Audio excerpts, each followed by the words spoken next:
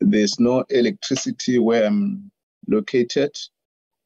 I think members and colleagues will pardon me due to the network, and I know that most of us were experiencing or will be experiencing the same challenge as we start now. Can Mr. Matonsi fly to the agenda?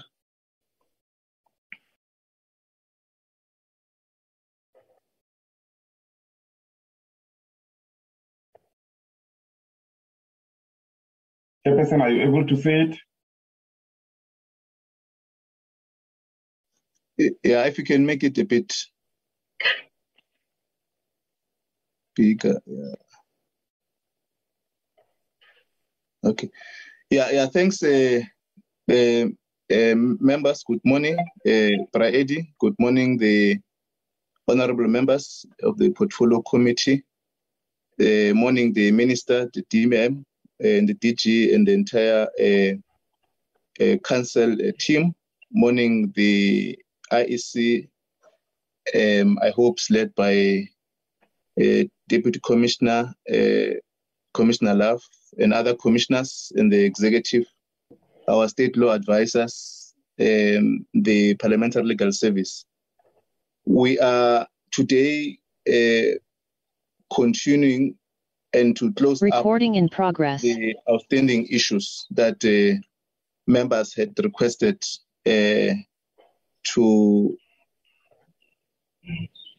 consult on, though the committee has already made an impression on the consensus informed by the process of the deliberation we've taken on.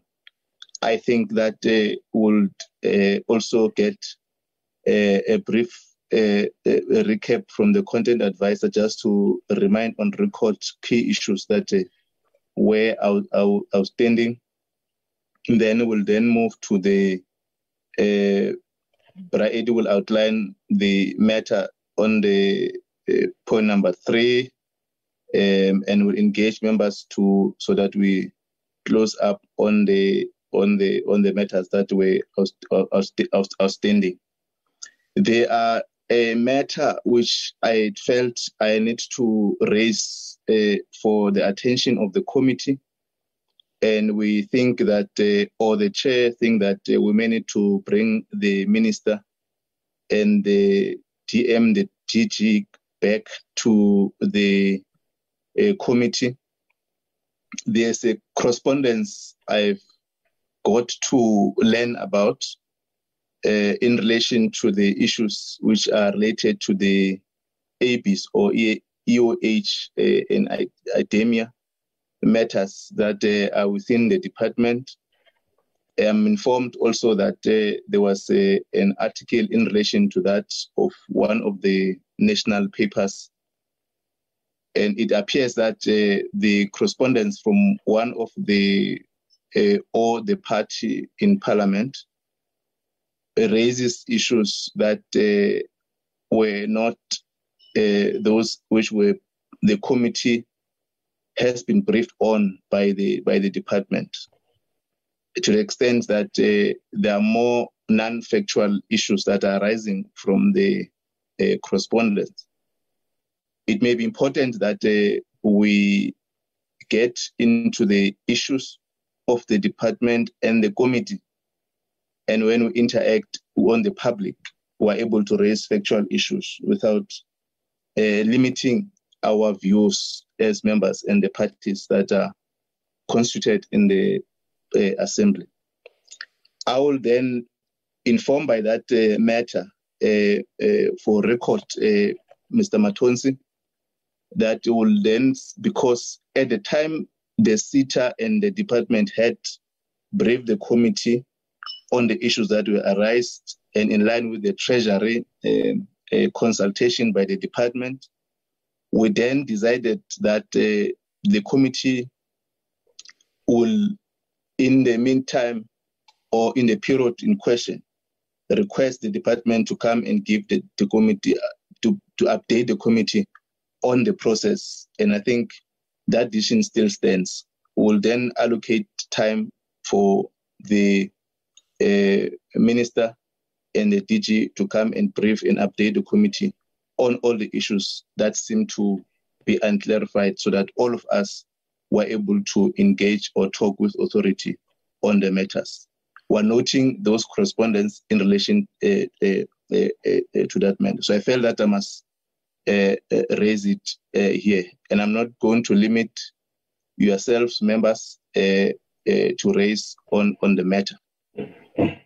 I'm going to now invite Mr. Matonsi to render item number 2 on apologies, and I'll immediately get into, and also Mr. Matonsi, you will then field members or stakeholders that are in attendance, so that we also invite for apologies if they want to render apologies. Thank you.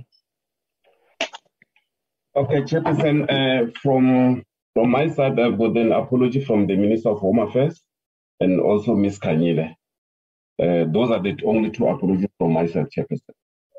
And from the other stakeholders, it will be, I don't have apologies, but you can just check with them, Legal Service Parliament and the department, the IEC, and the state law advisors. Okay, thanks very much, Mr. Matonsi. We'll note firstly the apologies of the Minister and Honorable Kanyile. Can I invite a Deputy Minister if there's any apology outside that of the Minister? No, thank you very much, Chairperson. That is the only apology that is coming from the Minister. Thank you very much. But we are here for any other issues. Thanks. Thank you, Deputy Minister. Can I check with the Commissioner Love or Commissioner Mieta or Commissioner Masuku, any commissioner that want to render apologies? Good morning, Chairperson. It's Masutu Mwepia. I am standing in. Commissioner Love will join us later. She is in a meeting with the Deputy Minister of Health on a matter that they had asked that she urgently attends to. We are here. Our team is here, and we will deal with the issues that we need to deal with today. Thank you very much indeed. Thank you, Commissioner Mepsa, and apologies noted. Can I check with the state law advisor? Ms. Williams? Or... Good morning, Chairperson. It's Ms. Ska. Good morning to the honourable members as well. From the Office of the Chief State Law Advisor, it's Ms. Aisha Johar, Ms. Surya Williams, and myself, Ms. Sarah Govender, present at the meeting this morning. Thank you, Chair. Okay, thank you very much. Can I check with the Parliamentary Legal Service, Mr. Njigela?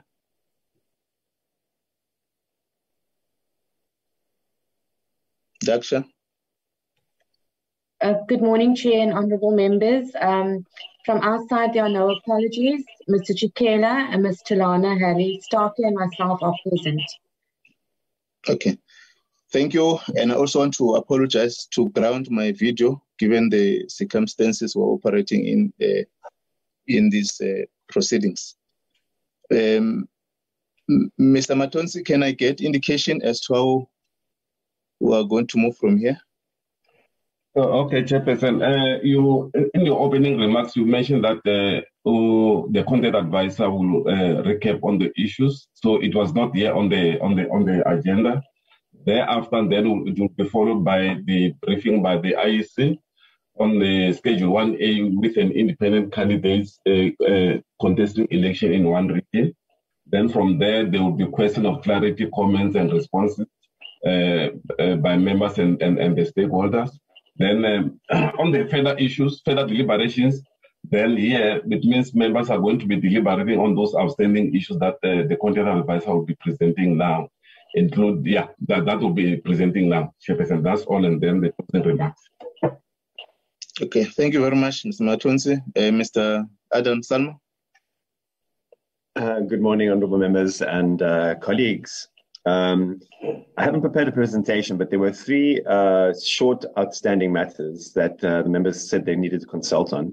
The first was a matter of independent candidates contesting in single or multiple regions. The second was concerning signatures, the percentage of signatures required for a candidate to support their candidacy. And third was the cooling off period. On the matter of percentages required, there was an appeal that perhaps the 50% was too high, and that lower numbers such as 10 or 15% should be considered, with one member proposing 20%, so that it's more viable for independent candidates.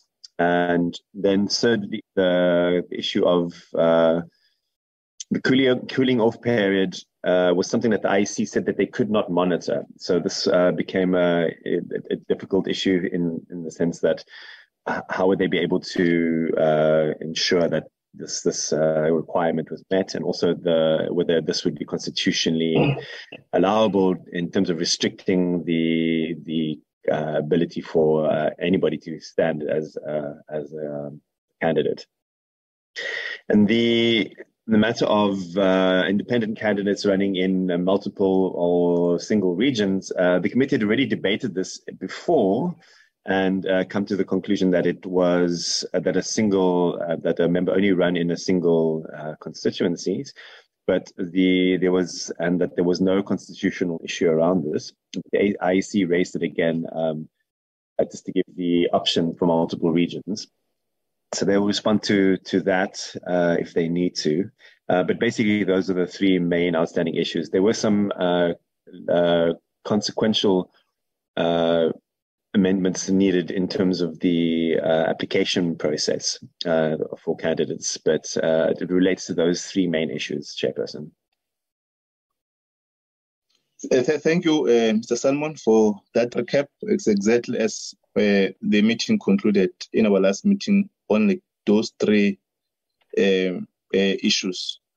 Mr. Matonsi has already informed that you will have difficulties at 10 o'clock with the load shedding and Honorable Lokhwase have already also made that indication. So we may need to at least try to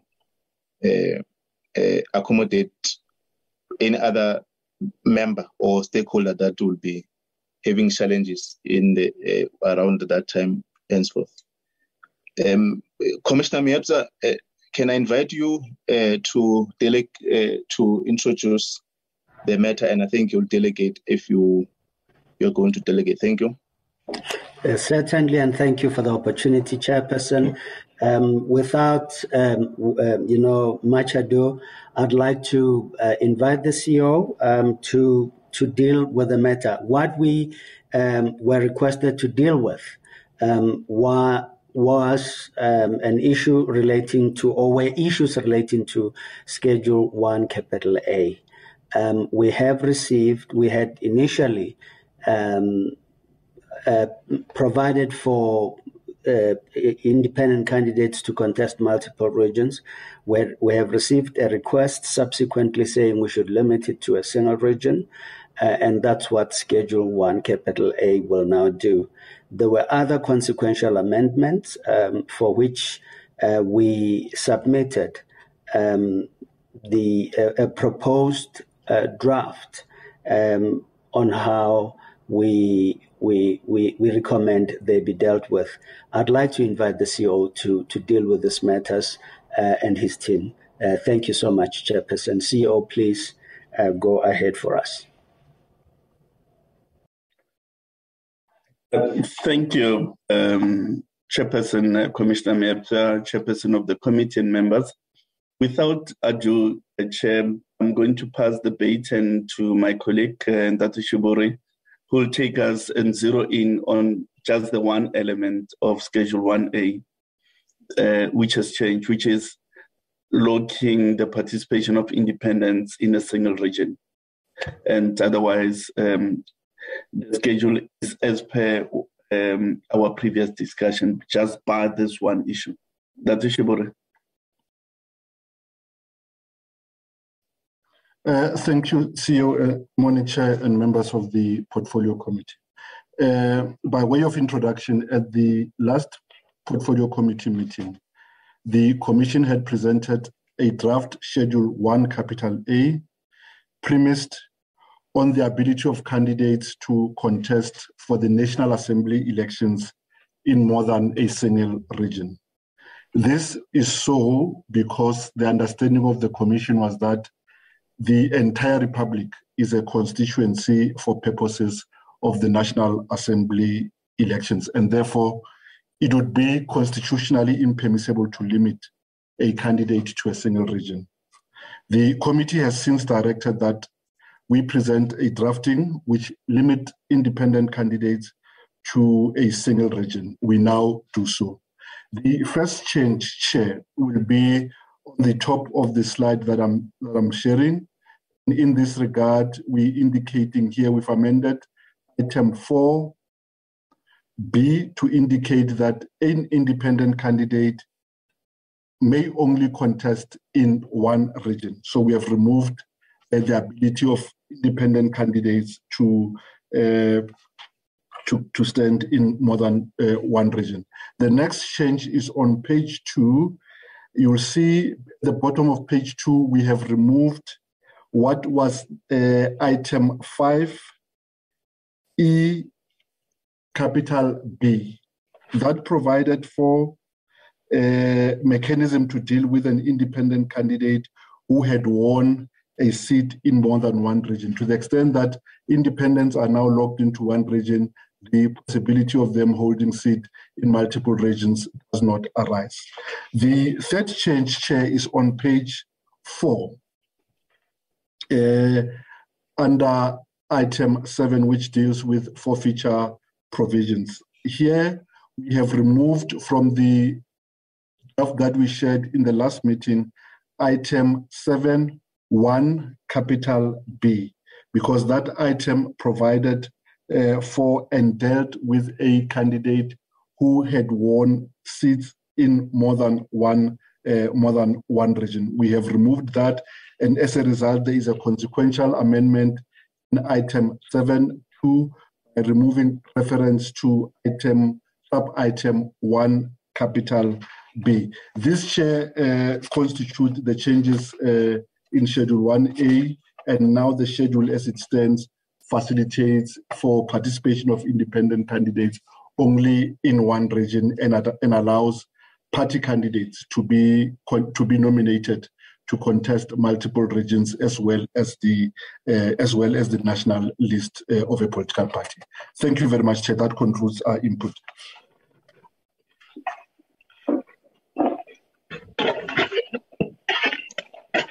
Thank you,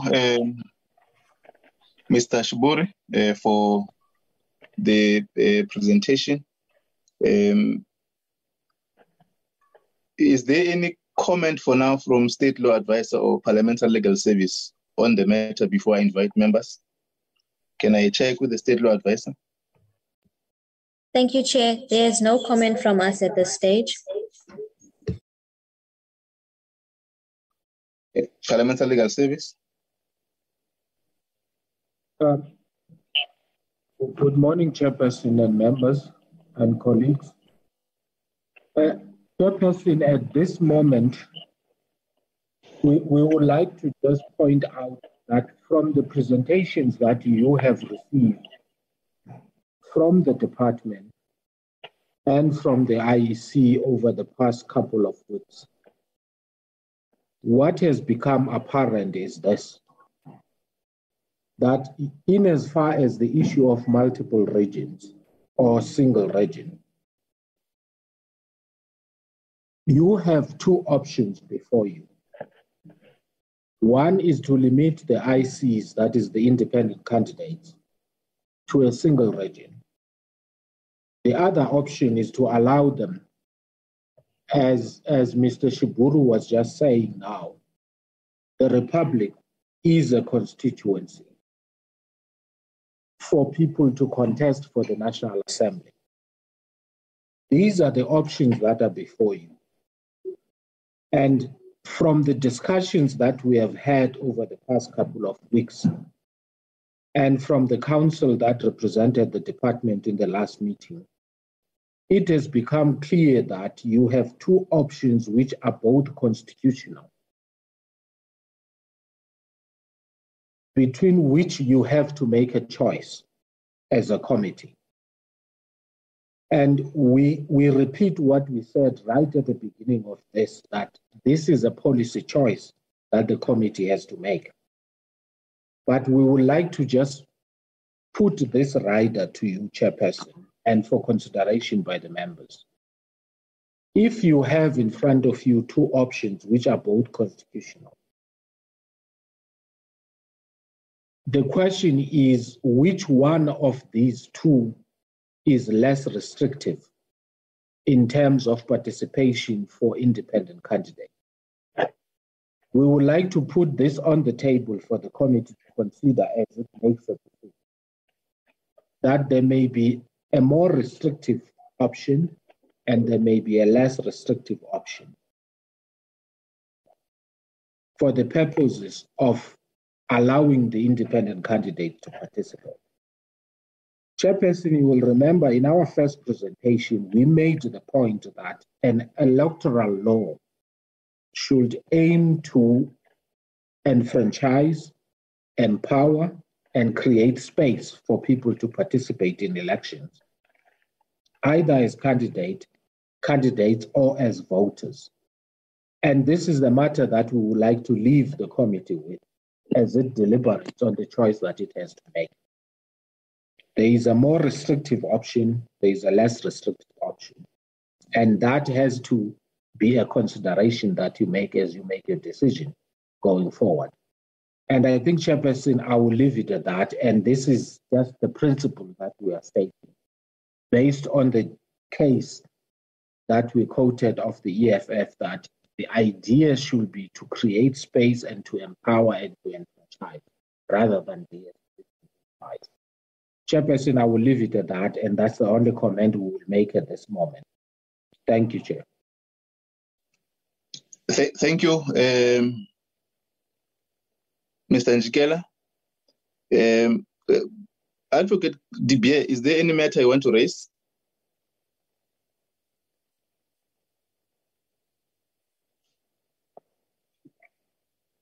DG?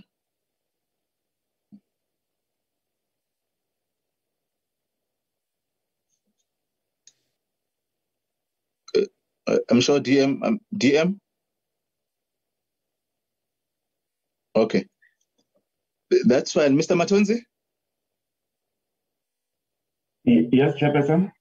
No, I wanted to check if I'm still I can hear you. audible in all the things. Yeah, I'm struggling with the network also. Let me invite members to comment on the issues and informed by the three key issues that were outstanding. And I think we're working within the premise that both in line with what Mr. Njikela has, or the IC has presented last week and today, within the constitutional perimeter. So we'll work within that guidance, cautioned on the legal submission that has just been presented by Mr. Njikela. I'm going to invite Honorable Pillay, Honorable Lekhwase, Honorable Rose, Honorable Co-Chair Van der Merwe, Honorable Molekwa, Honorable Tito, Honorable Ramlobeng, and Honorable Mutise. You will assist me, Mr. Matonzi. I'm working on the basis that members are serving in the committee. I'm unable to also to see the attendance on the other gadget I'm using. Okay. Honorable Pillay. Thank you very much. Good morning, Chairperson. Good morning to members and all stakeholders. Chair, I want to start my comments or submission arising from the court judgment and how and why we are here. And I want to refer to directly from the court judgment. There is a part that speaks to Section 19 of the Constitution that says that every citizen is free to make political choices, which includes the right to form a political party, to participate in the activities of or recruit members for a political party, and to campaign for a political party or cause. It also says that every citizen has the right to free, fair, and regular elections for any legislative body established in terms of the Constitution. And 3, every adult citizen has the right to vote in elections for any legislative body established in terms of the Constitution, and to do so in secret, and to stand for public office and, if elected, to hold office. And then it goes on to say that you also have the right as an individual to not associate yourself. And this is the prior to that section, there's another part in that judgment that talks about you wanting to not have any association or align yourself to any political party.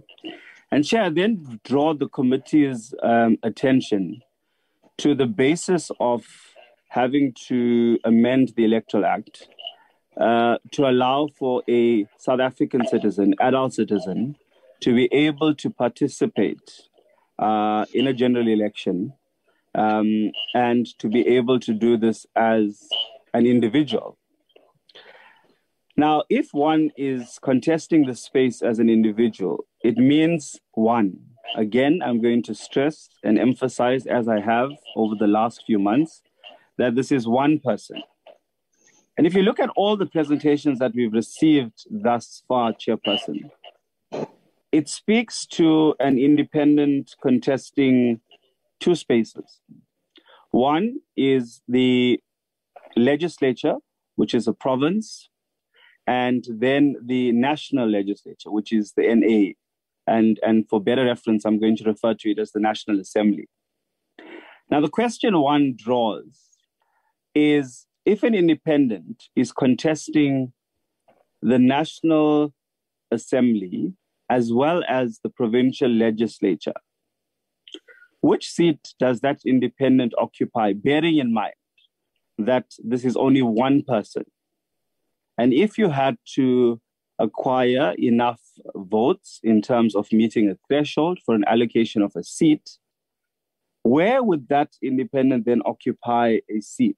In a provincial legislature or a national assembly? And I think it's an important question that one needs to draw attention to, bearing in mind that the independent cannot occupy two seats. The difference to that is that political parties have a list of candidates, and they would then allocate accordingly in terms of the number of seats that they acquire when it comes to then placing members within the respective legislature. But I want to break it down to something further, and this is where we can then be able to reach a decision. We've requested that we get submissions in terms of the constitutionality of both options. And we have been presented by the state law advisor that says both options are actually constitutionally permissible. And that means that whether we choose the first of a single or the second of a multiple, we are still within a permissible constitutional requirement.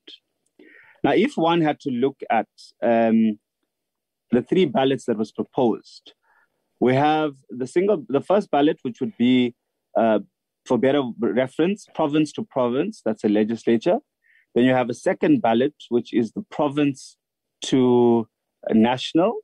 And then you have the third ballot, which is the national to national. And I may be corrected if I'm wrong or my interpretation is incorrect. That on the national to national, there are no independents because these are compensatory seats and will only and is only reserved for political parties. Whereas in the province to national, the presentation by the IEC was saying that perhaps ICs should be allowed to contest in more than one region because the republic is a constituency and it's one.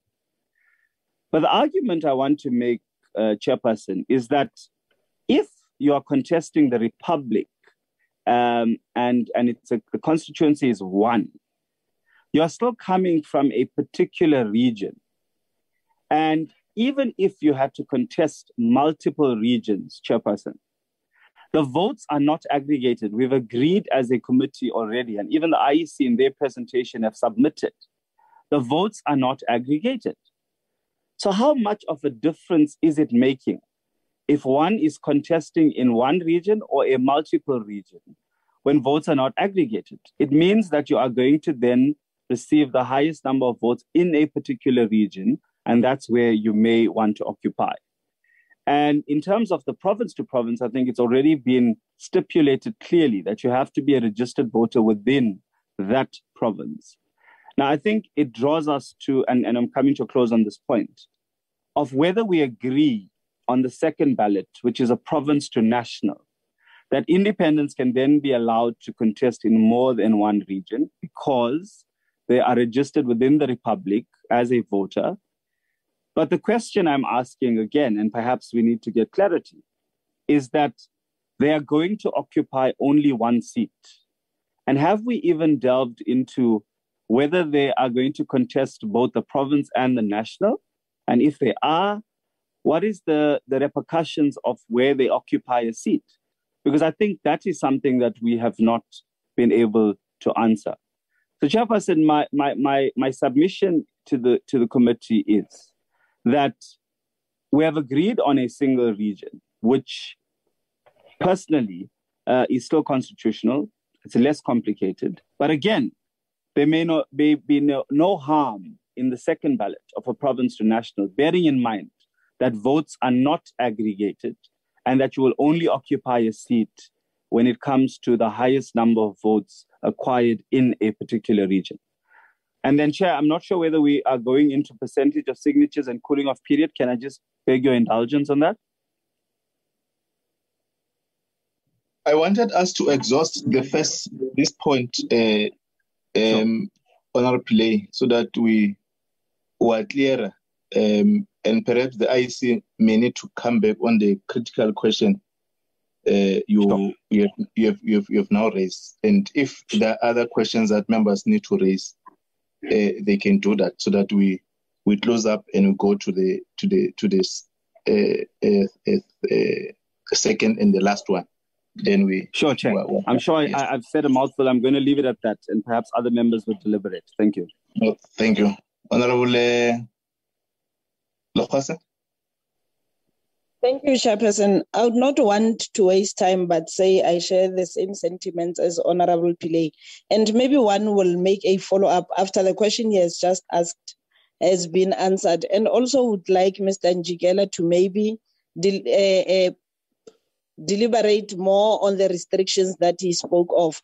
The other option being less restricted, whereas the other one is more restricted. Maybe one will make a follow-up when such has been answered and maybe more clarity has been given in terms of the restrictions he spoke of. Thank you, Chair. Okay, that's another question, Mr. Njikela. We'll come back to you. Honorable Co-Chair. It's Honorable Ruas first. Oh, sorry. Yes.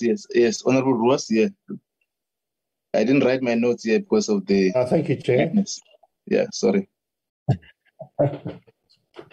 Great. Thank you, Chair, and also to the presenters for their input. Once again, Chair, we have received this document the evening before a meeting, and it was a by-election day. We were quite busy yesterday, but after celebrating the DA's emphatic victories in Tshwane and Modimolle last night, I did manage to go through the document. So, we looked at an alternative, Chair, and having been given the impression by the IEC that it could be unconstitutional. This is why we went down that road.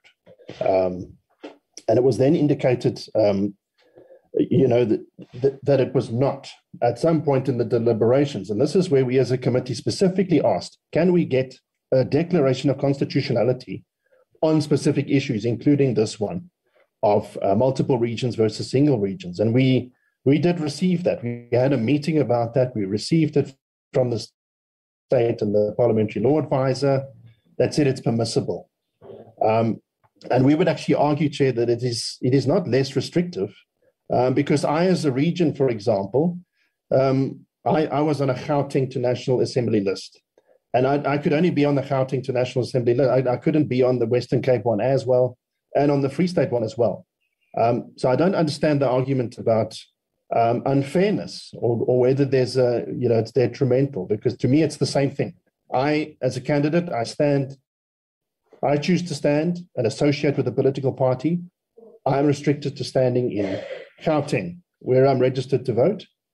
So I really don't see the issue at all. The only reason we went down that other road is because it was suggested that it was unconstitutional.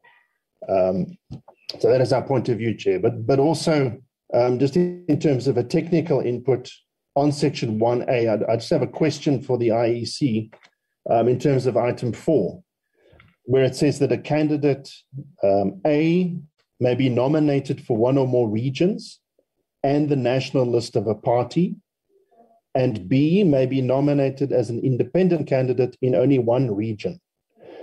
So I'd just like to understand that point A. I don't understand why A says it seems to suggest that persons in a party can be nominated for one or more regions and on the national list.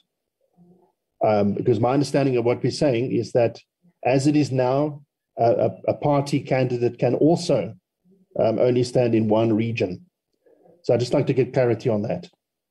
And then I think a very important point, Chairperson, if you go to the last section of that document, is the issue of the filling of the independent vacancy.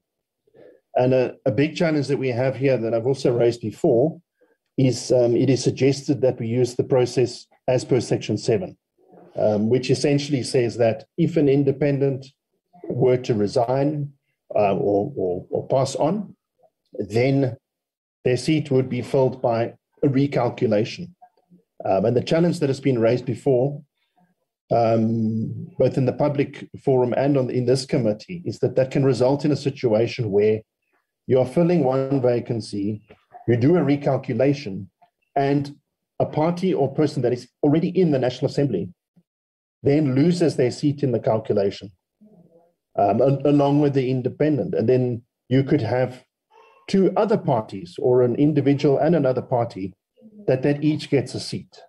And it creates a challenge. And what we agreed as a committee is that when it comes to filling of the independent vacancies, we take the original result as calculated, and then we look at either if we're at the stage where we're doing highest remainders, the first 5, that we then choose the next person that was on there, that wasn't elected. Otherwise, we go to the highest averages and we just choose the next person from that original calculation, and they go in. So this was our understanding all along, and that avoids this anomaly, which is definitely possible. I've seen the calculations of how it can work, simulated. So this is problematic, that section. And that my proposal to the committee is that we just go with our original call on this, which was to say, if an independent resigns, etc., then you just take the next person on the final calculation of that election. The next person that would have come in comes in. That's all the input from me, Chairperson. Thank you. Thank you, Honorable Ross, and I think they'll come back on your question. The Honorable Lizel. Thank you very much, Chairperson, and greetings to our colleagues, the IEC, and our legal advisors. I wanted to start with what the Honourable Ruiz just raised in terms of the filling of vacancies. And I want to support him in his proposal because I had the same concerns. And I think we need to support his proposal that we go back to the original decision and that we take the next person as is just articulated. But that being said, Chairperson, I wanted to say, I think the arguments being made for and against multiple regions or a single region, I think there are merit, of course, in both arguments. However, Chairperson, I wanted to say that one of our biggest concerns is that we want to protect this process against possible litigation, because if possible litigation happens, it will really put the 2024 elections at great risk. And so when the IEC tells us and the parliamentary legal advisor tells us that the option that we are taking as a committee or considering as a committee is restrictive in nature, and that maybe we should err on the side of caution and take the option that is less restrictive, I really think as a committee we should take it very seriously. And so as much as I understand the arguments being advanced for both options, I do think that we should really, as a committee, our job is not to be less inclusive or less restrictive, but to make sure that we allow candidates to compete, independent candidates to compete fairly. And when you look at the two options, in my view, the one is more restrictive and the other one less restrictive. And I'm going to leave it at that because Honourable Pillay did ask questions that must be answered. And maybe we will come back to this point once we've heard from the Parliamentary Legal Advisor and the IEC. Thank you, Chair. Thank you. Thank you, Co-Chair. Honourable Tito.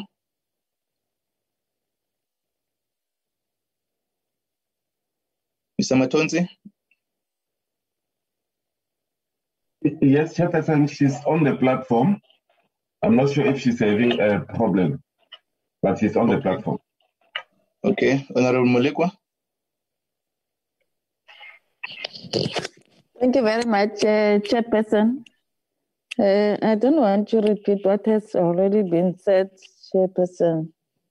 I would support or agree with Honourable Pillay and Honourable Lohase. I think they have covered me. Thank you. Thank you, Honourable Ramolobe. Thanks, Chair. Good morning to colleagues and everyone on the platform. Chair, I would share the same sentiments as Honourable Pillay. Thanks. Thank you, Honourable Mudisemta. Thank you very much, Chair. I think in light of the presentation that has been given, that both options are constitutionally permissible. I think as a committee, because we are in pursuit of wanting this process to be fairly and not to be restrictive to the independent, I would really support the view that we must take an option that will really seem to be fairly to avoid litigations or the parties that actually took this process to the courts to go back there. I want also to align myself with the fact that, as it has been indicated, that contesting at the national level as one constituency is also advisable. Maybe as a committee, let's continue with that view and consider allowing independents to contest in all regions, but stick or emphasize on the decision we took the previous time that the votes that would have been garnered will not be aggregated. So an independent will only have an option to take the votes where he would have received the highest votes or in the particular region. I think I want to align my views in that particular manner, Chair. Thank you very much. Thank you. Let me again check Honourable Tito if she's want to contribute. Okay. I'm going to invite, I'll start with the IEC on the key issues that were raised by members.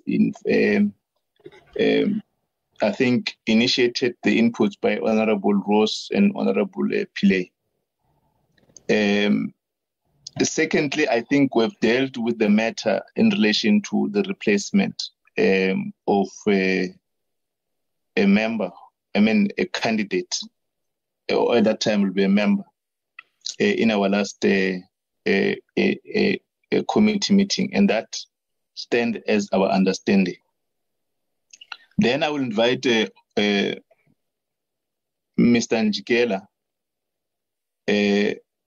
on the matters that they've raised, that for cautioning the committee so that we're able to. And I think there's a sense of where members want to take a decision on these two policy options. So I'll invite the IEC to clarify the matters that are raised. And Mr. Njikela, if state law advisor had to come in, I'll also bounce with them. Then we'll get members to raise the issues. And I think already the Honorable Modise has laid a principle on a decision option that we need to consider as the committee. Commissioner Miedza, on your delegate, thank you. Thank you, Chair. I think the issues that have been raised by Honorable Pillay have somewhat been reflected on by other members. I will call on the team to respond. But I need to say this. Honorable Modise Mpia has in fact properly covered the issue. When we raised the issue of an independent contesting in more than one region, there were clear conditions we had laid down. One was that if they win more than one region, they can only take a seat in the region where they have the most votes. In other words, where they had the most support, and they will therefore forfeit those areas where they did not get the most votes, even if they had won. It is evident that an independent, in terms of the definition of the bill, is a person.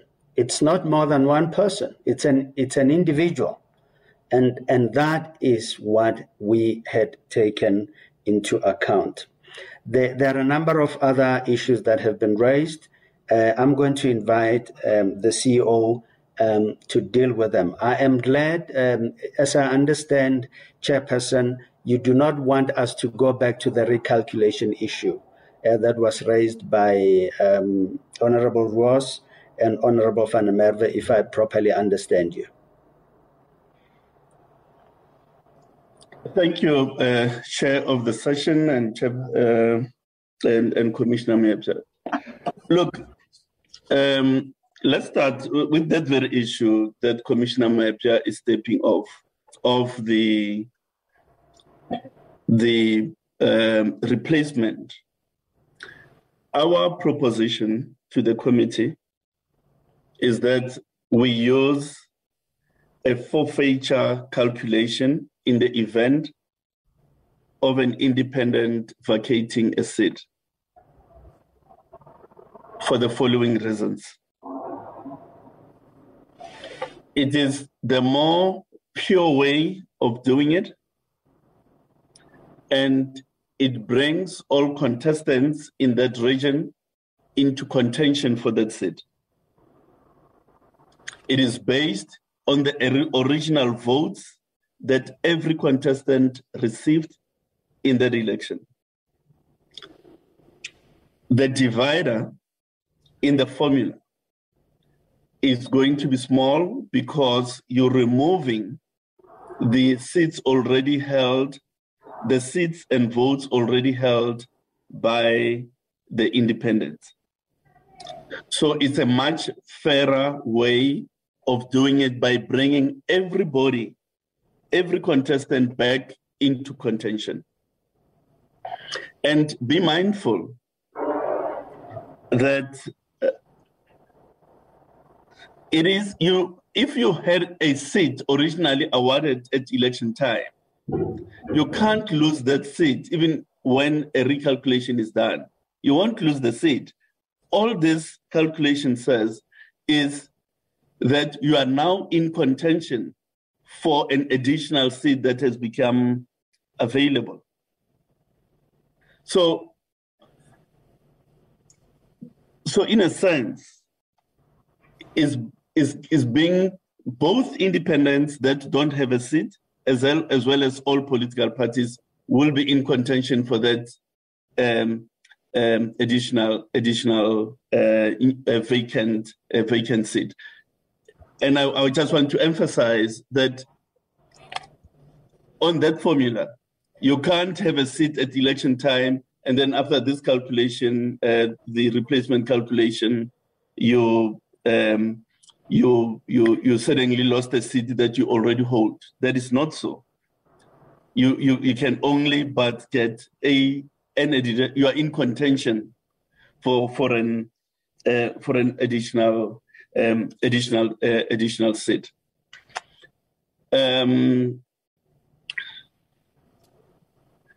Well, that's our proposal. We think is the more pure way and more fairer way of dealing with the replacement. But if the committee just simply wants us to go to the results as they stood and the calculation as it stood after the election and simply go to the next one, that can be done. What we're proposing will achieve the same effect because a party that was next in contention, even on that calculation, it will be the first party to gain in any event. I think we've argued our point that it's best to do a recalculation. It's more pure and so on. But if the committee says differently, then a decision can be made and we'll adjust accordingly. Then there's an issue that Honorable Rose identified around independent party candidates being able to contest multiple regions. I think that has to be corrected in line with Section 20 in the bill, Section 27C, capital A. The schedule has to be aligned with that principle. That if you're locking independence in one region, and so must be party candidates locked in the same region, locked in the one region. So, and that provision 27C, capital A of the bill provides that, and the schedule must then also be brought into alignment with that. I think that's a fair point. Now, the issue that Honorable Pillay brings on the table relating to whether candidates, and I mean party candidates or independent candidates can contest a province and region is a matter that, in my recollection, has not been directly placed before this meeting in the past. If it has, I missed that. And it's a matter that we can go look at and bring a proposal if that's what the committee would wish us to do.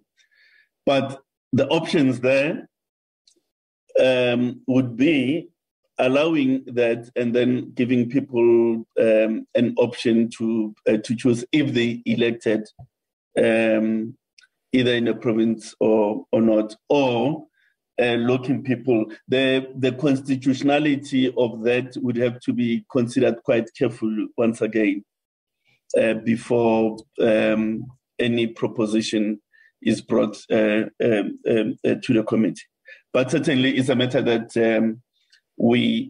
has not been squarely brought before us for consideration up to so far. Thank you, Dr. Mabs. I'm sure I've dealt with the issues that we needed to respond to. Yeah, just on that point, Honorable Mamabolo, sorry, Mr. Mamabolo. That's very prophetic, Chair. It's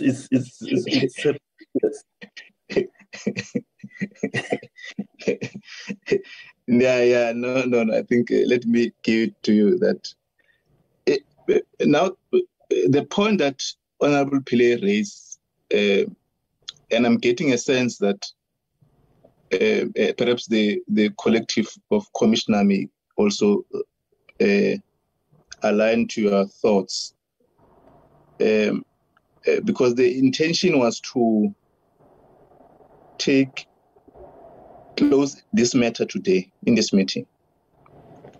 And I'm trying to sort guidance if we ought to allow you to make a refresh on that matter, whether it may limit us to affirm on one of the options that already are under a discussion. And I think also members may need to guide, because it's a critical matter that we need to satisfy ourselves and also the legal team. But I'm worried about the time, so that we need to conclude on this matter. We can in principle all resolve on this matter, because we still have sessions on the other house that may look this matter differently. If we will not allow to have more time, I'm trying to persuade members, given what Honorable Mutise has already raised, now that the IC on the matter that Honorable Pillay has raised were not adequately sought legal advice on that. And if we had to allow in the manner that Mr. Mamabolo is raising, may extend our time. And I don't think that we have that time. What I'm convinced is that we've adequately deliberated on the matters, and I think these are the technical issues that are arising. Members will think, and as they deliberate, may deal with that matter. I'm going to invite, I will come back to you, Commissioner Mpepsa or Mr. Mamabolo, on the same matter before I invite members. Can I invite Mr. Njikela?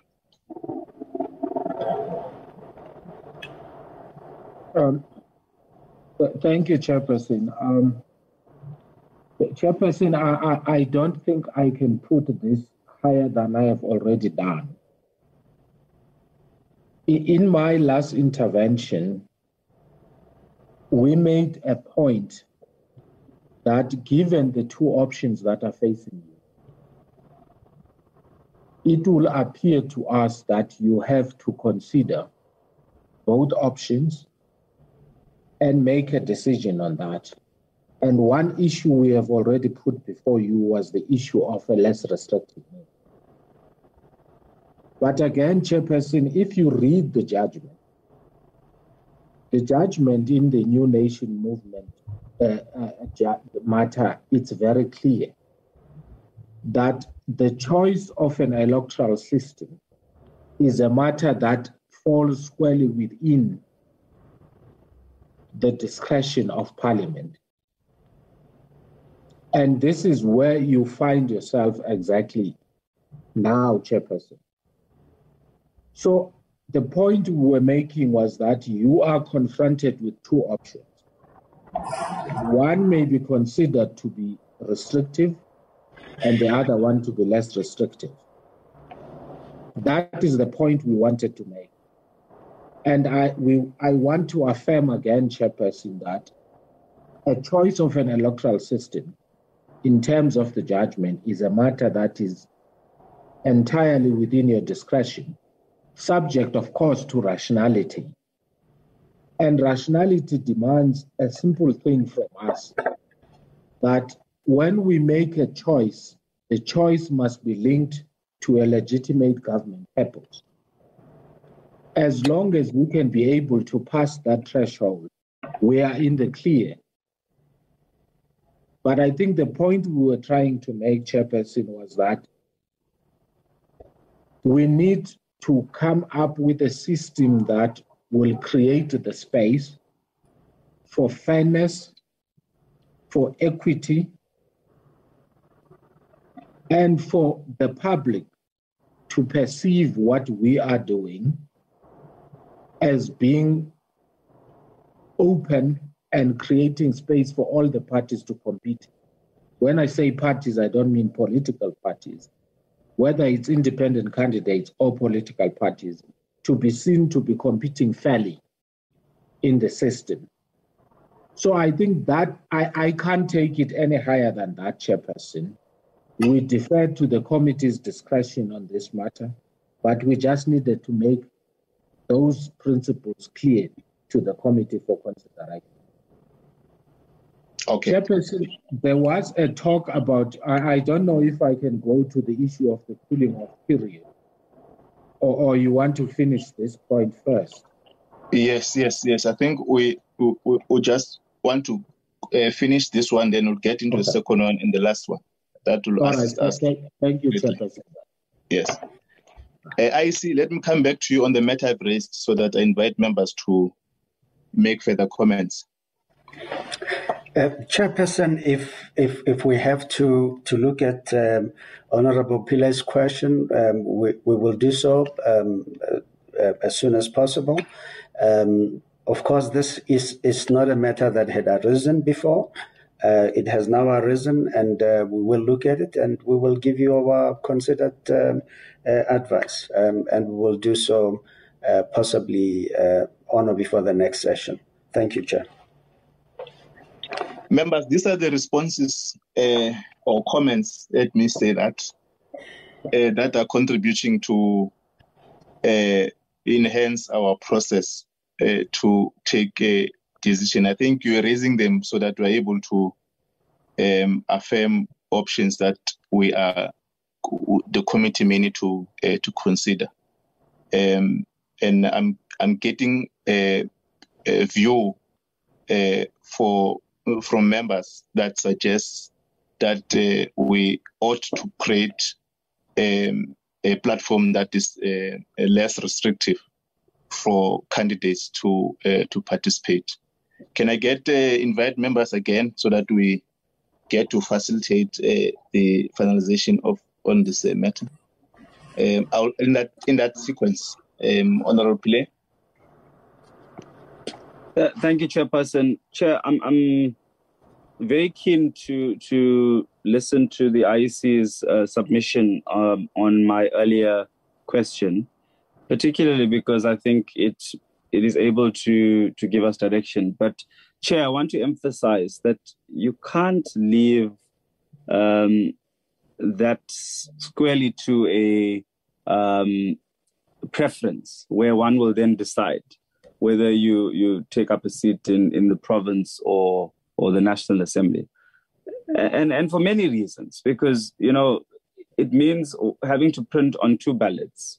It means wasted votes in any one of the ballots. And I think, and I stand to be corrected, I think the bill in its current form was actually saying that you choose to either contest, either win in the province or region or National Assembly. I might have to just have to look. I was trying to find the original bill just to look at it, because I think that it was in the bill that said you need to choose where you contest.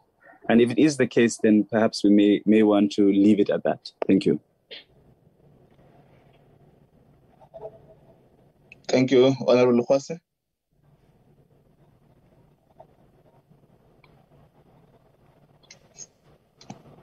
Honorable Muros.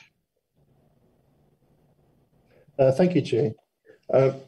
Chairperson, we had quite an extensive public participation process And I think it's important, we zoom in on these things and we get more in detail and it gets technical. But it's important not to forget first principles as well, and what came out of the public participation. And certainly, there was this call for direct accountability. And this led us as a committee in the beginning to lean towards saying that you need to choose your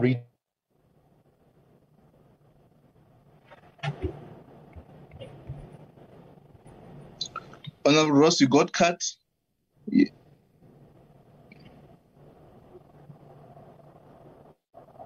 Honorable Ross?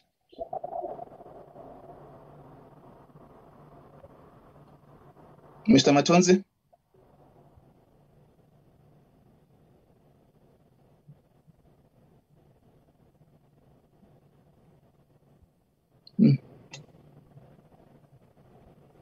Honorable Lizelle, I'm still on the platform. Or Honorable Ross? Sure, we can hear you. I think he's having a problem. I think he's... Okay. Yeah. No, thank you very much, Chairperson. I'm not going to repeat what I said earlier, but I'm very glad that in your summary, you have made the point. And I think... sorry. Should I continue? Honorable Ross, I'll bring you back again because you got cut. Okay. Let's allow Honorable Lizelle to proceed so that we don't... Yeah, thank you. Yeah, Chairperson, I as much as I heard your concerns about time, I think I would support that the IEC goes back and presents something to us on the question that Honourable Pirulai had raised. And I would like to also support the proposal that Honourable Modise had made. But I'm comfortable that you had indicated in your remarks just now that there's a consensus that we would like to be more inclusive, more and not more restrictive. And I think the question before us is, when we look at these two options, as the parliamentary legal advisor had advised us, will the public perceive the option that we are choosing to be more restrictive or less restrictive? Because at the end of the day, the process before us, both options, yes, are constitutional, but are we creating a fair environment, an inclusive environment where all can compete fairly? And that is where we need to, like I said, err on the side of caution. And I want to stick with that. And I'm happy that you are saying that we'll go back and look at some of the options. And I'm glad that Honourable Modise had also mentioned that. So I'm not going to repeat what I said earlier. Thank you, Chairperson. Honourable Mulekwa.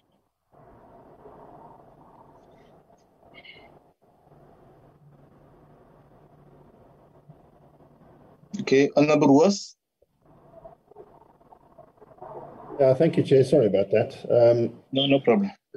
So, Chairperson, I think I'll just go back to the start again. And, Chair, we had an extensive public participation process. And, one of the first principles that we looked at was this issue that came up again and again of direct accountability and the public asking for direct accountability. And I think we have a danger, we keep talking about avoiding litigation, and I've also mentioned it before from a constitutional point of view. But I think we've also got to be careful that we don't say, well, if somebody is going to threaten to sue you, then that makes that input or that view more important than all the other public input from people that cannot litigate. So we have a public participation process, and everybody's inputs there should be equally considered. So Chairperson, I think we're being presented with a false choice to say that our choice is whether to have a restrictive system or a not restrictive system. The choice, Chairperson, and what the Constitutional Court has said is that you should have the right to associate or not to associate. So if I choose to associate, I associate with the DA and their principles and their values. And so I, as a candidate, stand there. I can only stand in Gauteng. So as an independent, I choose not to associate. Why should I be able to stand everywhere? What is the difference? Because at the end of the day, I go out into my community in Gauteng and I represent their interests in Parliament. That is why I am from Gauteng to the National Assembly. And so this thing of restrictive versus non-restrictive, it's allowing the independents to stand on exactly the same terms as a party candidate. So, Chairperson, I hear what is being said, and we can receive more inputs on it. But I think we shouldn't say just because somebody wants to litigate and so forth. We shouldn't have a situation either where you now have one candidate that has different. So now you say, well, the independent should be able to stand anywhere. The party candidate should be able to only stand in their province. But again, going back to countless inputs on public participation in terms of direct accountability and wanting your candidate to be in your area and be accessible to you. And Chairperson, I don't see how we as candidates from our province can do that in all the provinces. Then Chairperson, in terms of the independent filling of that vacancy, Chairperson, I think we can. There's a saying that you can choose your opinions, but you can't choose your facts. And Chairperson, I can guarantee you, it is an absolute fact that it is not the case, as the IEC seems to be suggesting, that when you do the recalculation, only one person will come in. And the reason is that when you lower the threshold, then parties, let's say above the party that would have got a higher remainder, might now get more seats. Therefore, the lower party then suddenly has a lesser remainder. So they absolutely can lose that seat. And it's going to create a problem for us, Chairperson, because I can absolutely assure you, and Chairperson, you have a written representation on this fact. And I think we as a committee need to hear that representation. We need to understand, because it's complicated, it's mathematical, it's technical. And I've been asking for that for a long time now, to say we need to see that and understand it. It's very difficult, it's complex, it's difficult to explain. But Chairperson, I'm telling this committee now that system that is presented there, it can absolutely result in having multiple persons that, or incumbents that lose their seat that would have gained it. And then we have a problem in our law because there's nothing to deal with that situation. And Chairperson, we as a committee, we absolutely did agree and discuss that vacancy would just be filled by the next person in the calculation. I don't remember where and in what committee meeting we made a resolution that independent candidates would be filled with a recalculation. So I'd appreciate it if we could, be advised in which committee meeting, at what time, when did that happen? Because I don't remember it. I remember us agreeing to this, and it's a much simpler solution, and it will guarantee that you only have one candidate or person coming in. Thank you, Chairperson. Thank you. I think one of the technique we need to at least attempt to master is to all our decisions, and as you move to a next committee meeting, we're able to have been grounded, because I do understand that each and every committee, we may need, or an individual or a stakeholder, attempt to introduce new matters. And that takes the committee to discuss issues that we've already exhausted and dealt with. And I'm raising this point because we closed our meeting last week on the points that we've requested the content advisor to raise, and all of us have consulted on. And that was our subject focus for this committee meeting.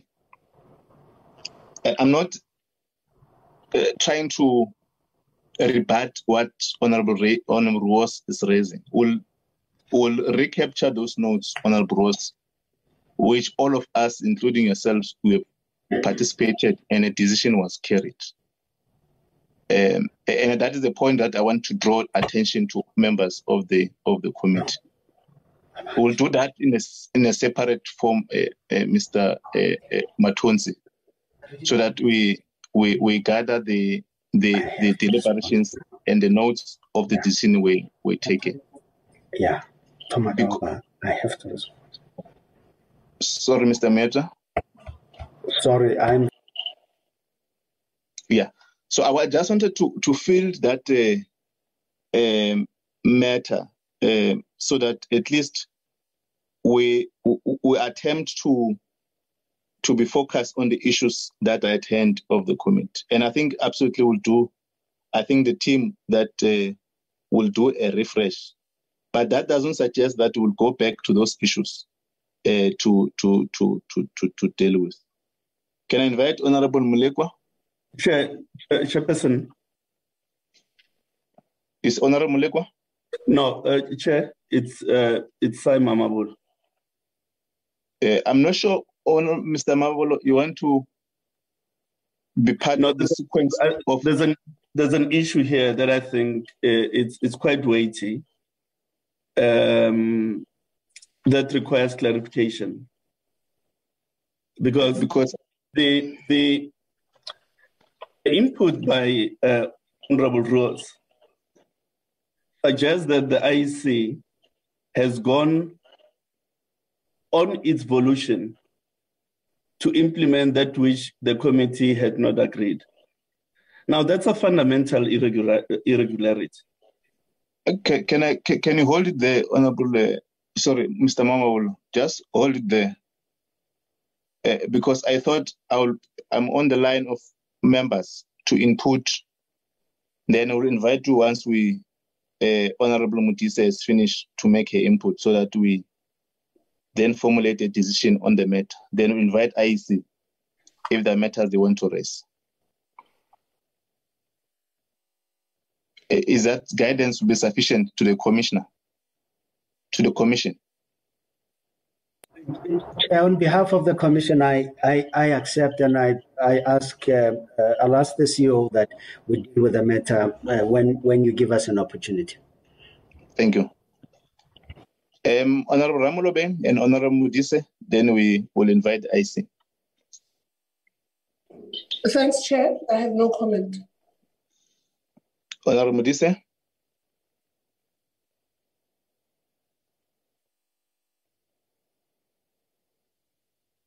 Thank you very much, Chair. I think the views that I've made earlier on have not changed, Chair, and I actually have nothing more to add. Thank you very much. Thank you, members, for the submissions you have made. Mr. Mamabolo, now is your time to can make your intervention. Chair, sorry. I actually had my hand up. Okay, DM, then I'll invite the IEC. DM? No, thanks, Chair. There are just two issues that I think we must probably bring to clarity to the committee, particularly on the issues that Honorable Ross was raising, as well as Honorable Pillay.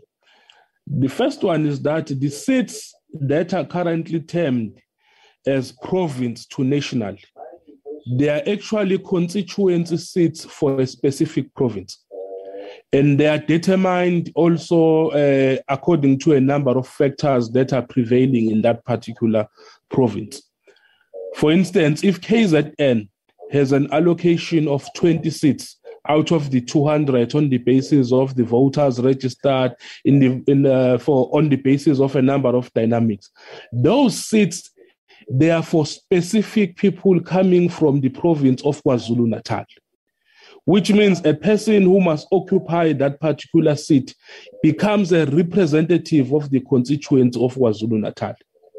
So it becomes a bit tricky, Chair, when you are going to say you must have a person who is deciding that they are going to represent interests of the people of Gauteng, represent interests of the people of KwaZulu-Natal and Eastern Cape, and then they decide which seat to take. I think we must look into that particular issue because those seats, they are for a specific constituents.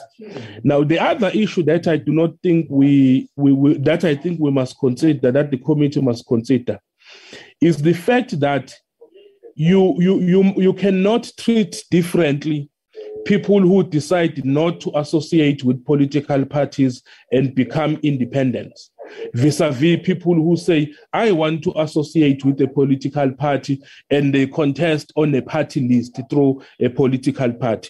You can't say because you want to give certain rights to individuals, therefore you must restrict the ones who have taken a choice to contest out of association of political parties.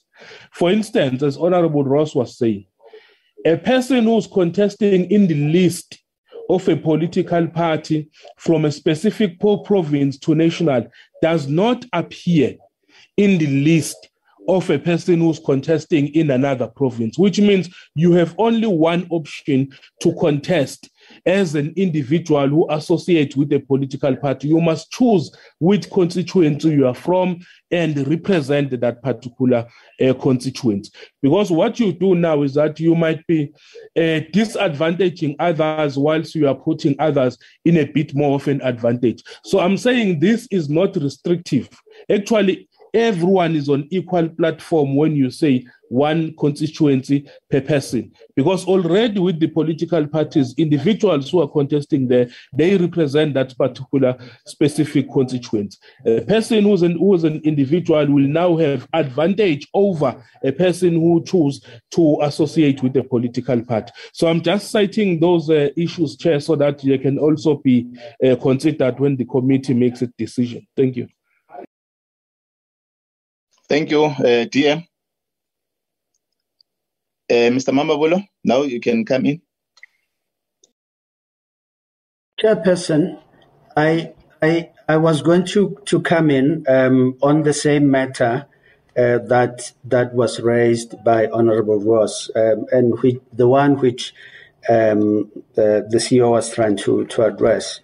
And I must place it on record that it is regrettable that an allegation of the magnitude that Honorable Ross makes is made against us.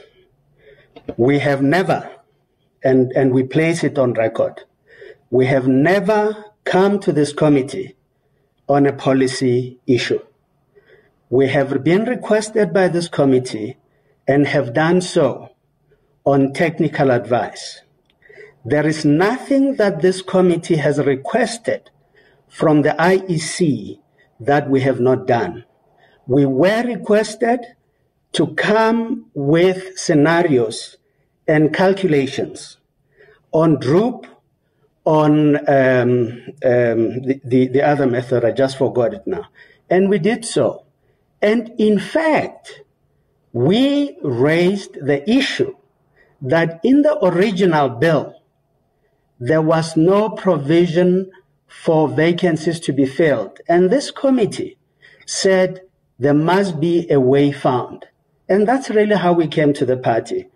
To suggest today that we are choosing facts, we refute and we want to place on record. We find it unfortunate, Chairperson, but it is important we point that out. I thank you very much. I'm not sure the views are collective, Mr. Mawabolo. Chair, I have no further submission other than to say the very first presentation we made following the committee's public participation process proposed that in that presentation we dealt with filling of vacancies, and the proposition made at that point in the committee was to do a recalculation, and that's the basis that the proposition was made before the committee. And I just want to stop there. Thanks.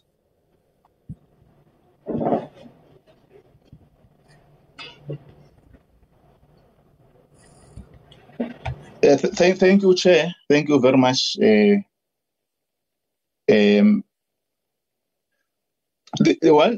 I was stopping Honorable, Mr. Mamabolo,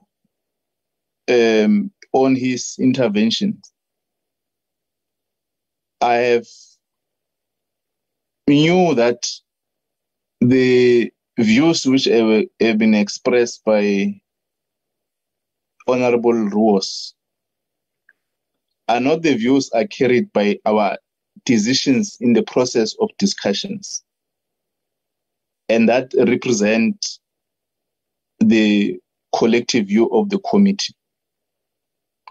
On some of the part of the allegations that were, or as the commission have noted as allegations raised towards the allegation. In fact, representing what the IEC have interacted with the committee for a period of this deliberation period.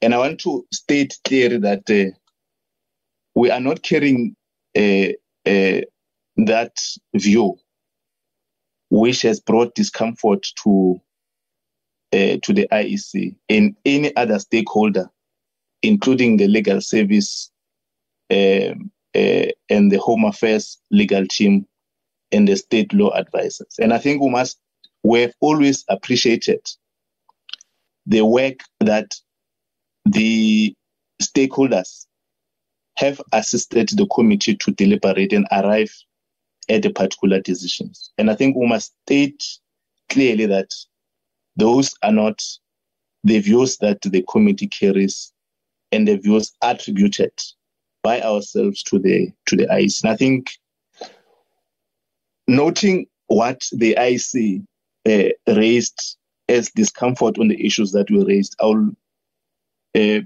invite members just to make comments on that, and then we close on this on this matter. So that the impression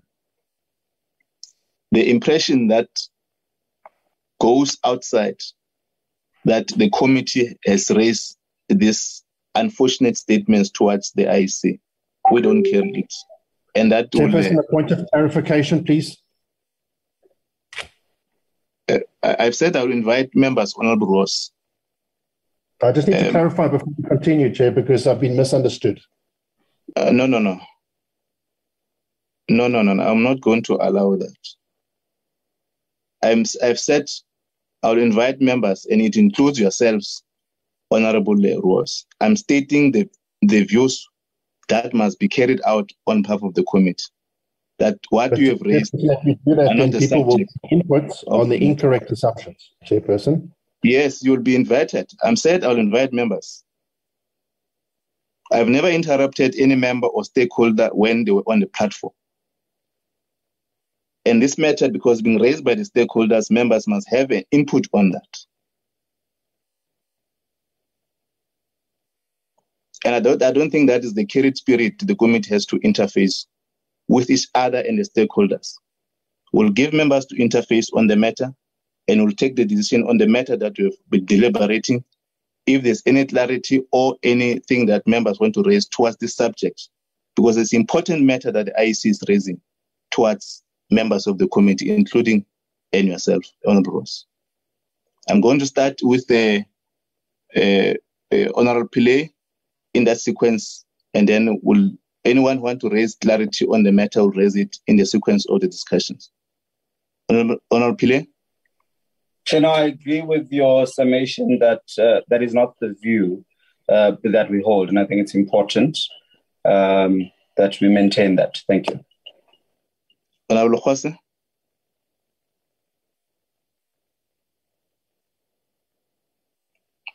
Honorable Lizen?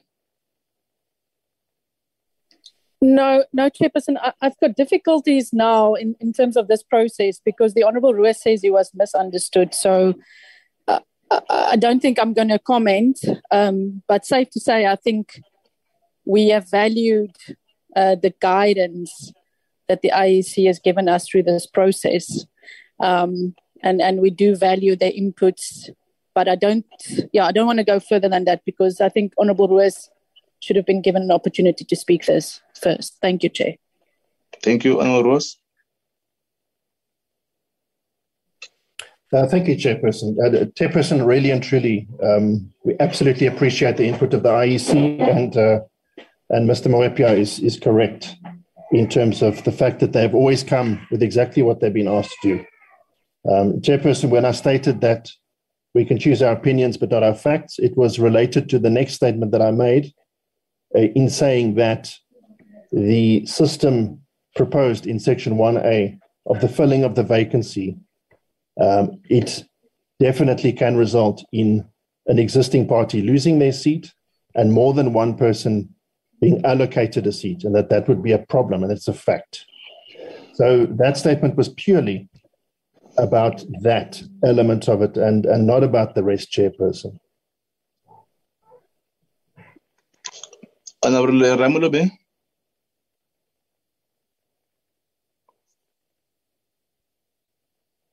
Honourable Mulekwa.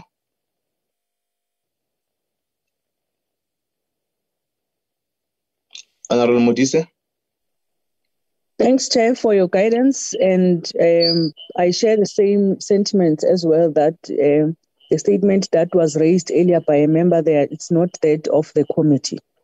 Thank you very much.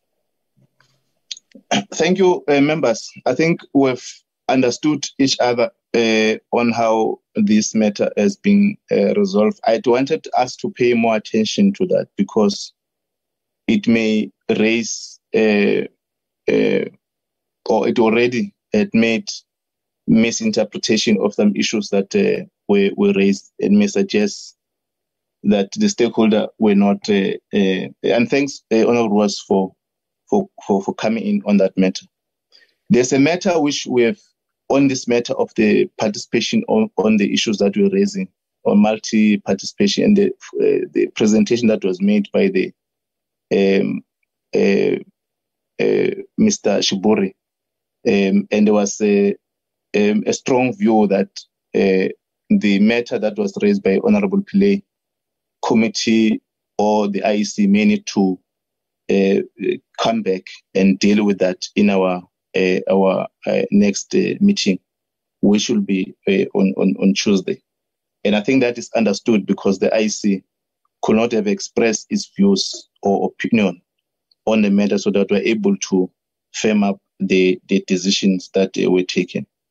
We're not, and I think also the issues that we raised, I'm happy the DM in a manner that practical clarity was offered on the participation of the two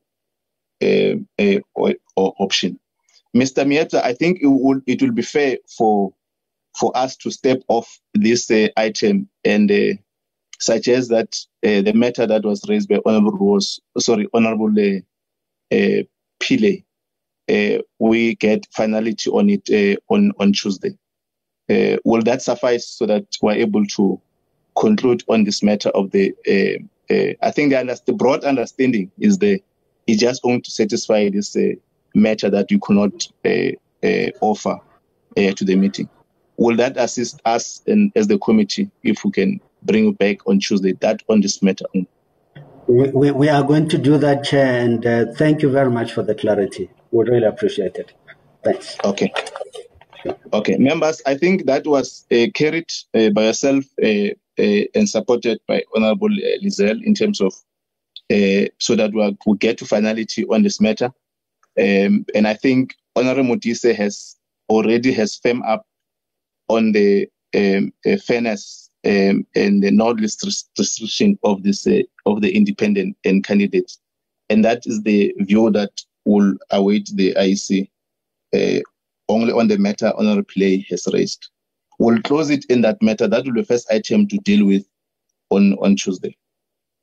The second matter was on the requirement content advisor on the percentage, the quota that were agreed that will be 50%, but informed by the presentation that we made by the stakeholders.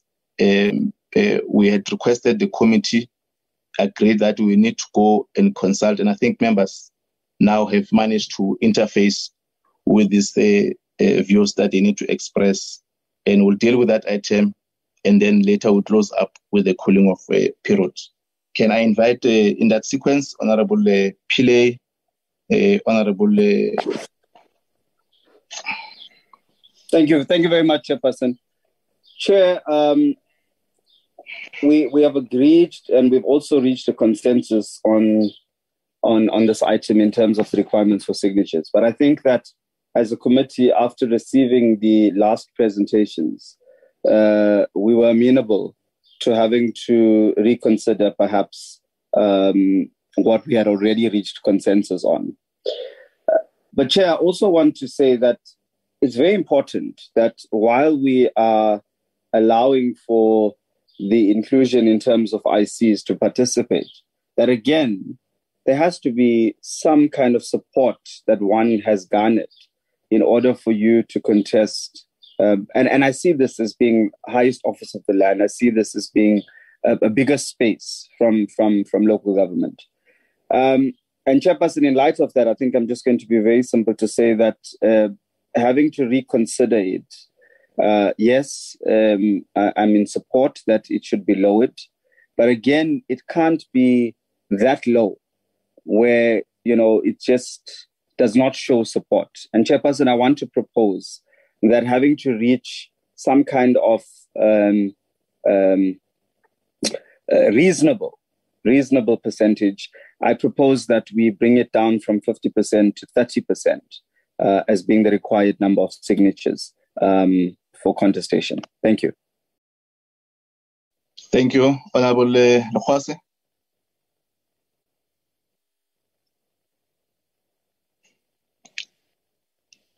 Honorable Ross. Thank you, Chairperson. Chairperson, having had the opportunity to caucus and really looking at the input of the IEC and certainly considering other views on this, I think initially it was quite a difficult one to look at, because if you look at international standards, there's all sorts of different figures that you could choose. But I think certainly our view is that what the IEC is proposing is definitely the right way to go. The 20%, which to our understanding, it's on the lower scale of what the IEC has proposed. And so the DA is proposing 20%, Chairperson. Thank you, Honorable Ross. Honorable Lizelle. Yeah, thank you very much, Chairperson. I have caucused and our view remains the same. I previously indicated in my submissions to the committee that I felt that 10 to 15% would be a more reasonable amount of signatures for an independent candidate to gather. And we made that submission because we felt that having 50%, which amounts to 20,000 or 22,000 signatures, would really impede the participation of independent candidates. However, we did mention the issue of 20% in our last meeting. I think it was actually mentioned by Advocate De Beer, and other stakeholders like the IEC also expressed concern that 50% might be too high. And therefore, since that 20% was mooted in the last meeting, I did take that back, and we consulted and deliberated on it. And we are happy to agree with a 20% threshold. Thank you, Chair. Thank you. Honorable Molegwa.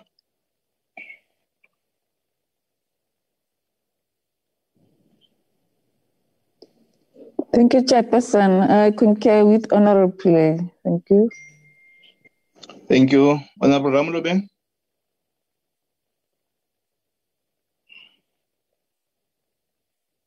No comment, Chair. Honorable Modise. Thank you very much, Chair. We have also had consultations, and I must indicate that the ANC view is that we take it down from 50% to 30%. Thank you very much. Thank you. Thank you, Honorable Tito.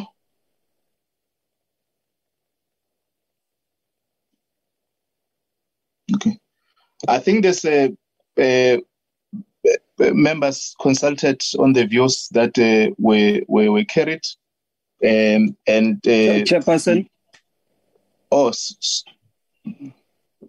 I realized that you were not able to see my hand. So Chair, it's a point of correction that the proposal was from the State Law Advisor and not the IC. The IC did not give a percentage. They just said that it must be reduced because they felt that 50 was too high. I just want to make sure that that's corrected. Thank you.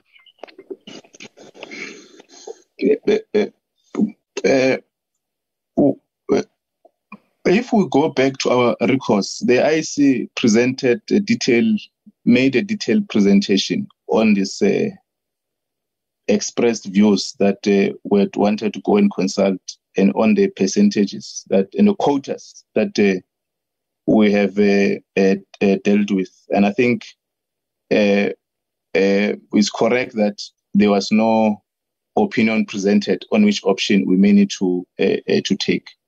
But let me just get into the issue that members have solicited the views, and it's clearer that the majority views, they agreed that we must lower the percentage to 30%, and that will be our carrying decision of the committee in terms of this process.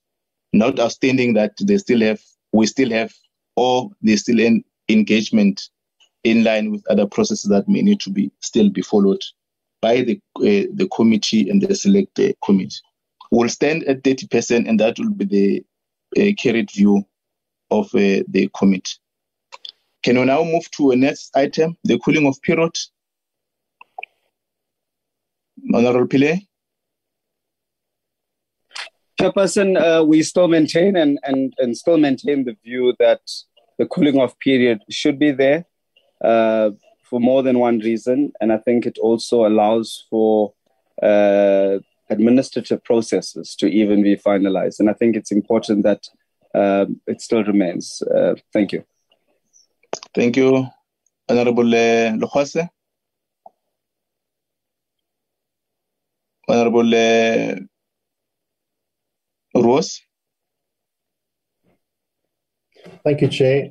Chairperson, we had the input that this would be impractical to police, and I think that the reasoning made a lot of sense to us, Chairperson. So our position was to say that we could actually remove the cooling off period. In reality, if you look at the timeframes and etc., if you balance how practical it would be to police it versus the intended goal of it, our feeling is it's not really necessary, Chairperson. Thank you. Honorable, sorry, Honorable Ross, if I have stopped you. I just said thank you, Chair. Okay, thank you, Honorable Ross. Honorable Molekwa.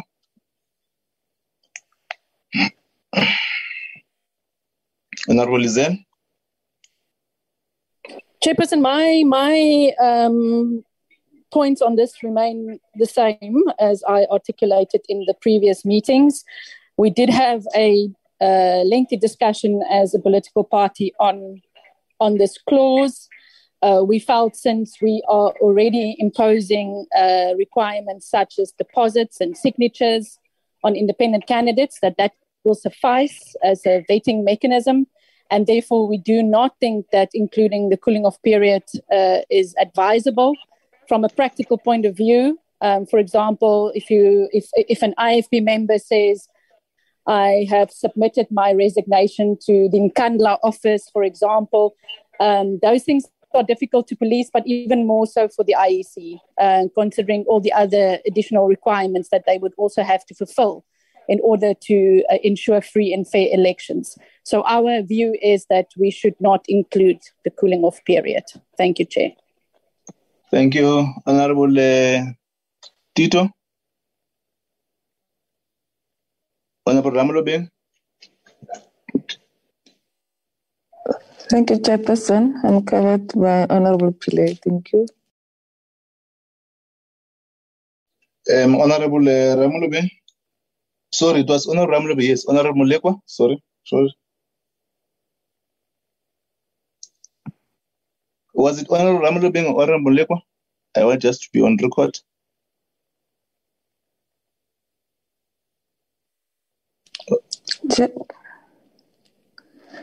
Thanks, Chairperson. I'm covered by Honorable Pillay. Oh, okay. Thank you, Honorable. So, Honorable Ramulobeng.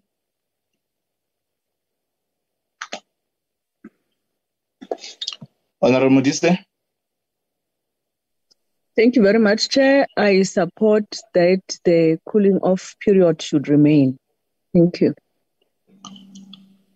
Any other member who I could not call?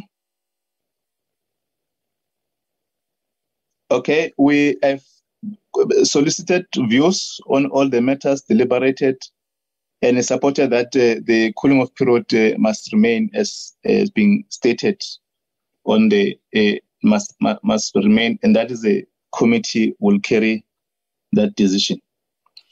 The only matter which we are going to come back as agreed with the IEC is on the issue, the first item that was raised, and the point that Honorable Pillay has raised.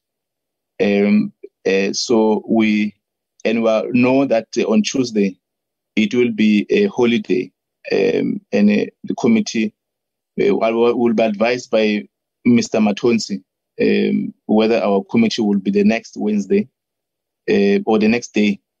I'm not sure that will receive guidance from Mr. Matonsi or Mr. Salmon. Can I check with that, Mr. Salmon or Mr. Matonsi? Chairperson, I was able to connect now. It's Eddie. We do have an approval for a meeting for the 10th of August. Okay. So the 10th of August is Wednesday? Yeah. Okay. Members, is there... Mr. Matonsi? No, it is not me, Chairperson.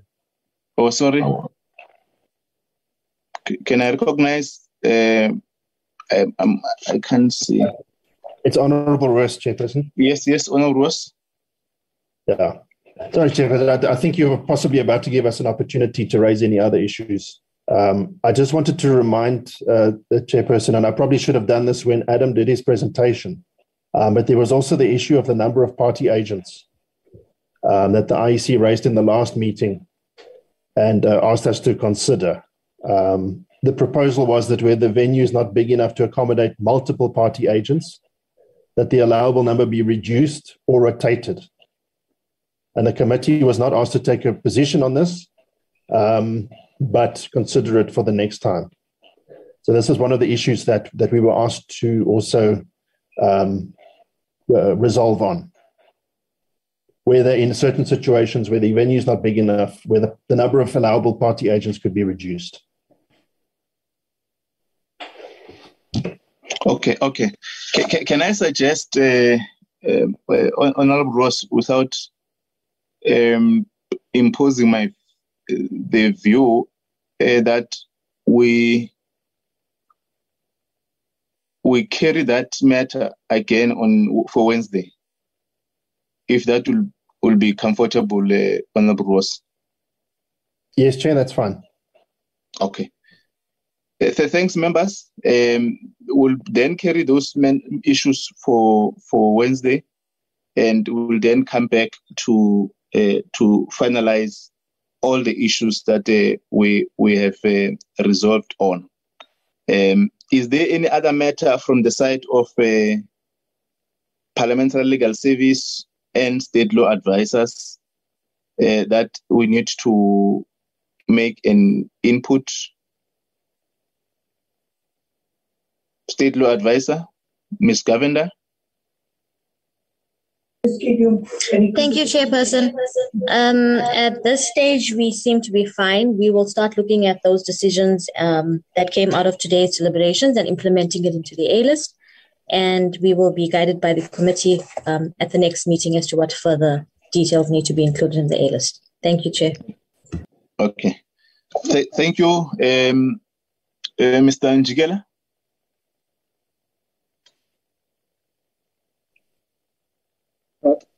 That person, I agree with the state law advisor. We appreciate the guidance and we will wait for further direction from the committee. Okay. Thank you. As you will know, I have a team through you, Chairperson, if they have any other issues that are made. Mr. Njikela, I'm not sure is whether it's on my side. You seem to be, the network seem to be compromising your input. If you can be better. Let me try again. I think you need to be closer to the mic.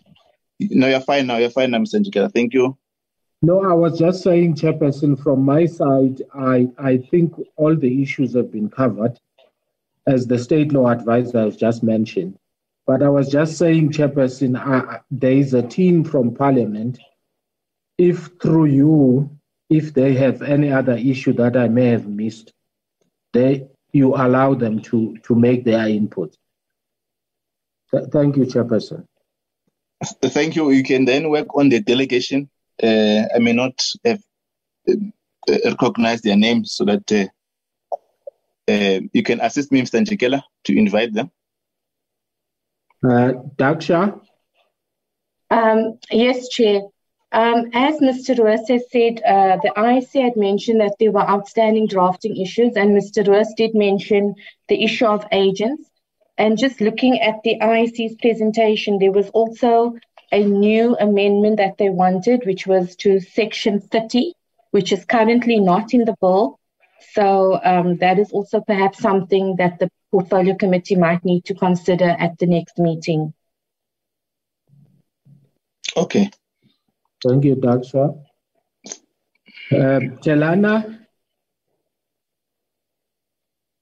Nothing from my side, Sibiwe. Thank you, Chairperson. Okay. The reason I said you must call them, Mr. Njikela, I thought the new team that you brought, if you have indicated that there's Daksha and Chelana could have, is it your the responsibility? But thanks for that. Thanks for that. Yes. Thank you. DM, your team, I don't think there's any other issue unless I'm working on a wrong assumption. Deputy Minister? No, you're correct, Chair. There is no other issue from us. Thanks. Okay. Thank you, members. Commissioner Miebza, I'm not sure if there's any other matter. We are fully covered. I see Commissioner Laff has just joined us, but she has been covered by the apology we made. We'll deal with the matter at the next sitting. Chair, for your indulgence, it is possible that the CEO and I may or may not be able to join next week. We will not be in the office. We are attending one official business to another matter. But we certainly take this process seriously, and we will do our best to engage. Thank you very much indeed for today. No, thanks. We've taken appreciation to Parliamentary Legal Service, the state law advisors, the IEC, the legal team, Deputy Minister of that are supporting Home Affairs on this process from the initial stage that we're dealing with this matter and to this towards this process of ending on this issue. I think we must carry that, the committee carry that collective appreciation. I think where there were the issues that we raised and that made other stakeholders become comfort, will be able to deal with it in the same meeting. And I think we conclude today's meeting with that understanding. On Wednesday, we're dealing with only those two issues and we close on them. Then we will look on other items, the business of the Portfolio Committee. Thanks very much, honorable members, for your contributions. And I think thanks very much, legal team, on three stakeholders and the Commissioner Miebza leading the IEC, the IEC. And Mr. Matonzi, is there any other matter for announcement before we stand off the meeting?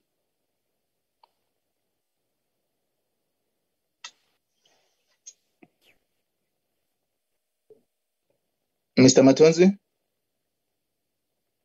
Okay. Mr. Salmon? No, Chairperson, I think we're covered. The only thing is that if we meet on Wednesday, we can try have a revised A list with all the options, so we can just vote on one option or the other so that we can finalize the A list, because we're already putting pressure on the NCOP committee to no, thanks very much. delaying their process. Okay, thanks very much. I think that will be appreciated so that in the same meeting we deal with the A list, adopt it, and then we close on the matter. Thanks very much, colleagues. Thanks, members, and the stakeholders. The meeting stands adjourned. Thank you, Chair. Thank you, Chair. Bye-bye. Thank you, colleagues. Bye. Thank you, Chair. Bye. Thank you, Chair. Thank you. Thank you, Chairperson.